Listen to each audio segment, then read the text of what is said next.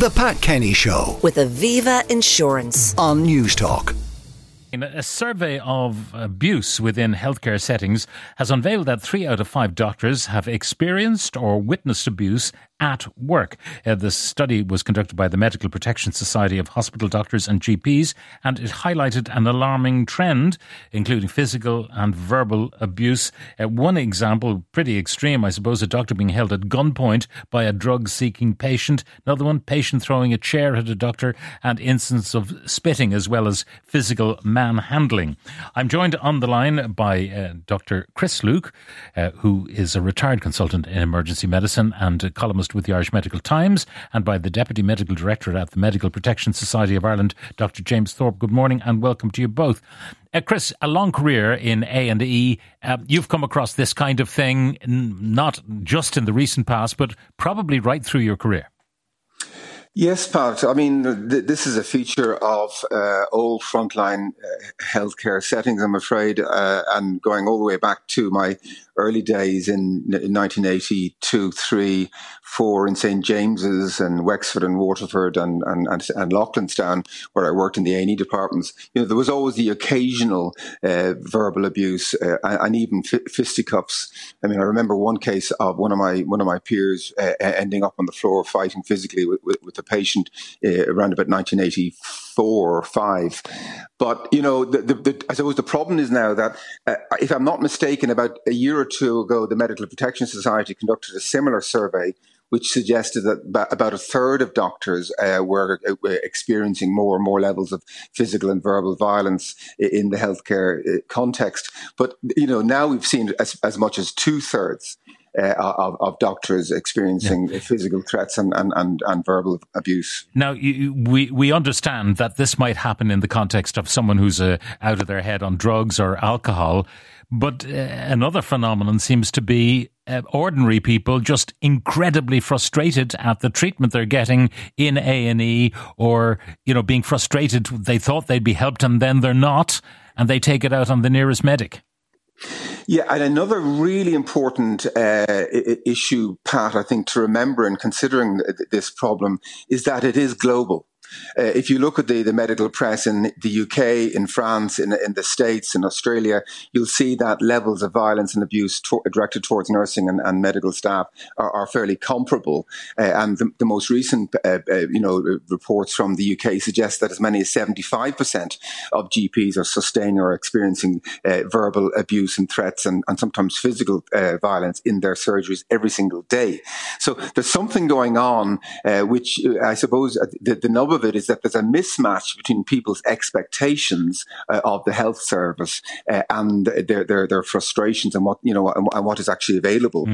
And people seem unable now to contain their frustration, and they're letting fly. And that is a huge question, because it really reflects a change in society.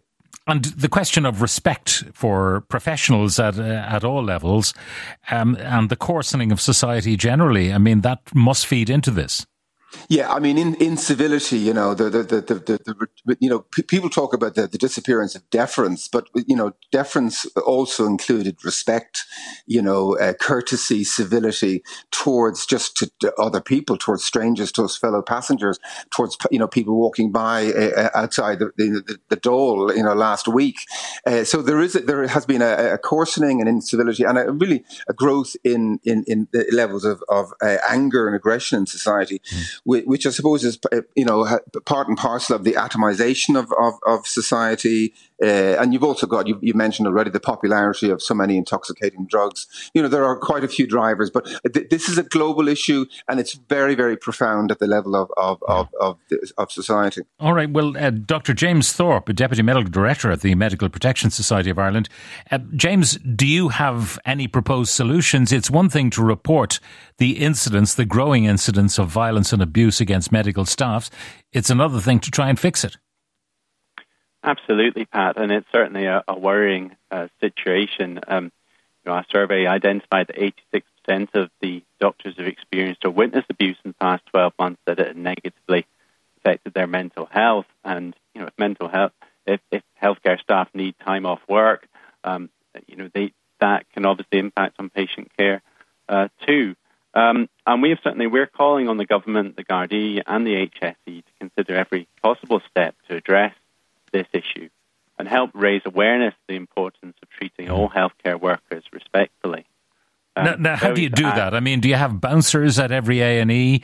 Because some of the things that you report about people being headbutted or bitten or spat or kicked at or punched, and of course, verbal assaults, which would be more numerous, even though they are reporting that maybe 2/3 of doctors have witnessed or experienced that every year, when you look at the total medical year, it doesn't mean that every night in every A&E or every week in every GP surgery you have any of this kind of thing.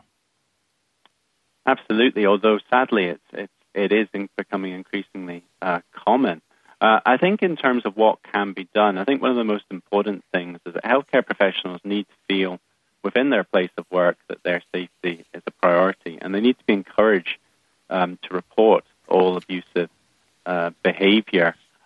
We're also calling for the HSE to consider ensuring that all healthcare settings have an appropriate forum where those who witness or experience any kind of abuse from patients can talk about it and seek appropriate well-being support. But it certainly is a challenging issue. Now, there is, it's one thing, and it's unacceptable to hear about the abuse, verbal and physical, of medical staffs in whatever setting, be it A&E or be it in a GP surgery.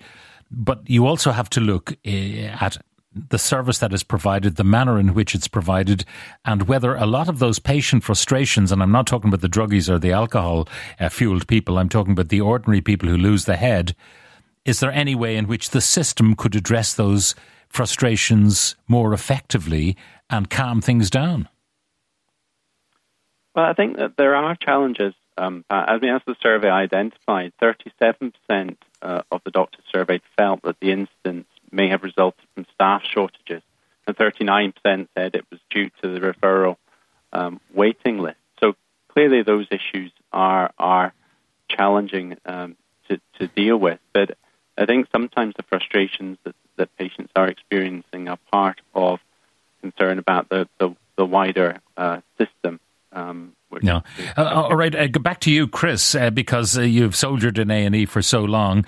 I've witnessed myself people being neglected in an A&E department all night long. No one going near them. An elderly man who ended up wetting himself on the floor. Nobody went near him the whole night long. I was there with my daughter overnight in a particular A&E. And, all it would have taken is a kind word from somebody, or explanations to other people. By the way, you're not going to get your broken leg seen to tonight. Why don't you take a taxi home and come to us in the morning? All of those things could help things, could help matters. Yeah, well, I couldn't agree more. I mean, first of all, apropos, security, I've seen fights in A&E waiting rooms and GP surgeries, for decades. So we've had the idea of having police. We had bobbies in the A&E department at the Royal Infirmary in Edinburgh in the mid-80s. So we've tried that, and that's not really conducive to the kind of atmosphere you want to generate. But you're absolutely right. I suppose the crux of the solution lies in trying to manage people's expectations and manage people's comfort level so that they're not distressed. So, for example, there have got to be information systems where people know exactly how long they're likely to wait.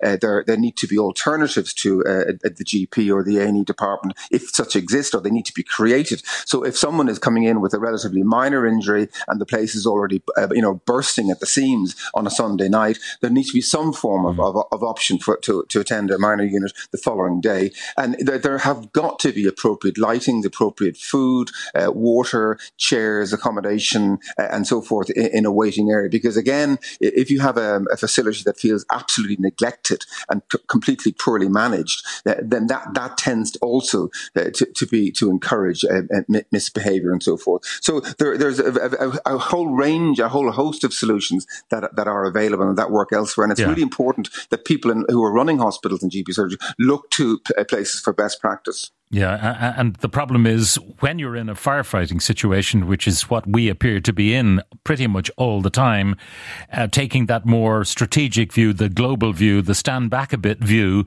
is harder to do. Yeah, it's 100% right. I mean, look, the bottom line here, Pat, I mean, we must look at it from the point of view of the frustrated patient who is understandably frustrated or upset, or looking at their loved one who's very upset and so forth. But conversely, we must also realise that many of the staff, sadly, really sadly, are brutalised by the conditions in which they're working, and brutalised by the shortages of colleagues. So, unfortunately, burnout and brutalisation of the staff is a feature. Yeah, you and I have talked before about that loss of empathy, which happens when people are overworked. Need to come in and understand that shortages of staff lead directly or indirectly to this problem.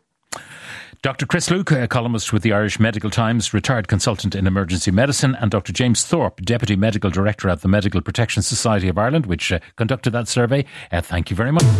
The Pat Kenny Show. With Aviva Insurance. Weekdays at 9 a.m. on News Talk.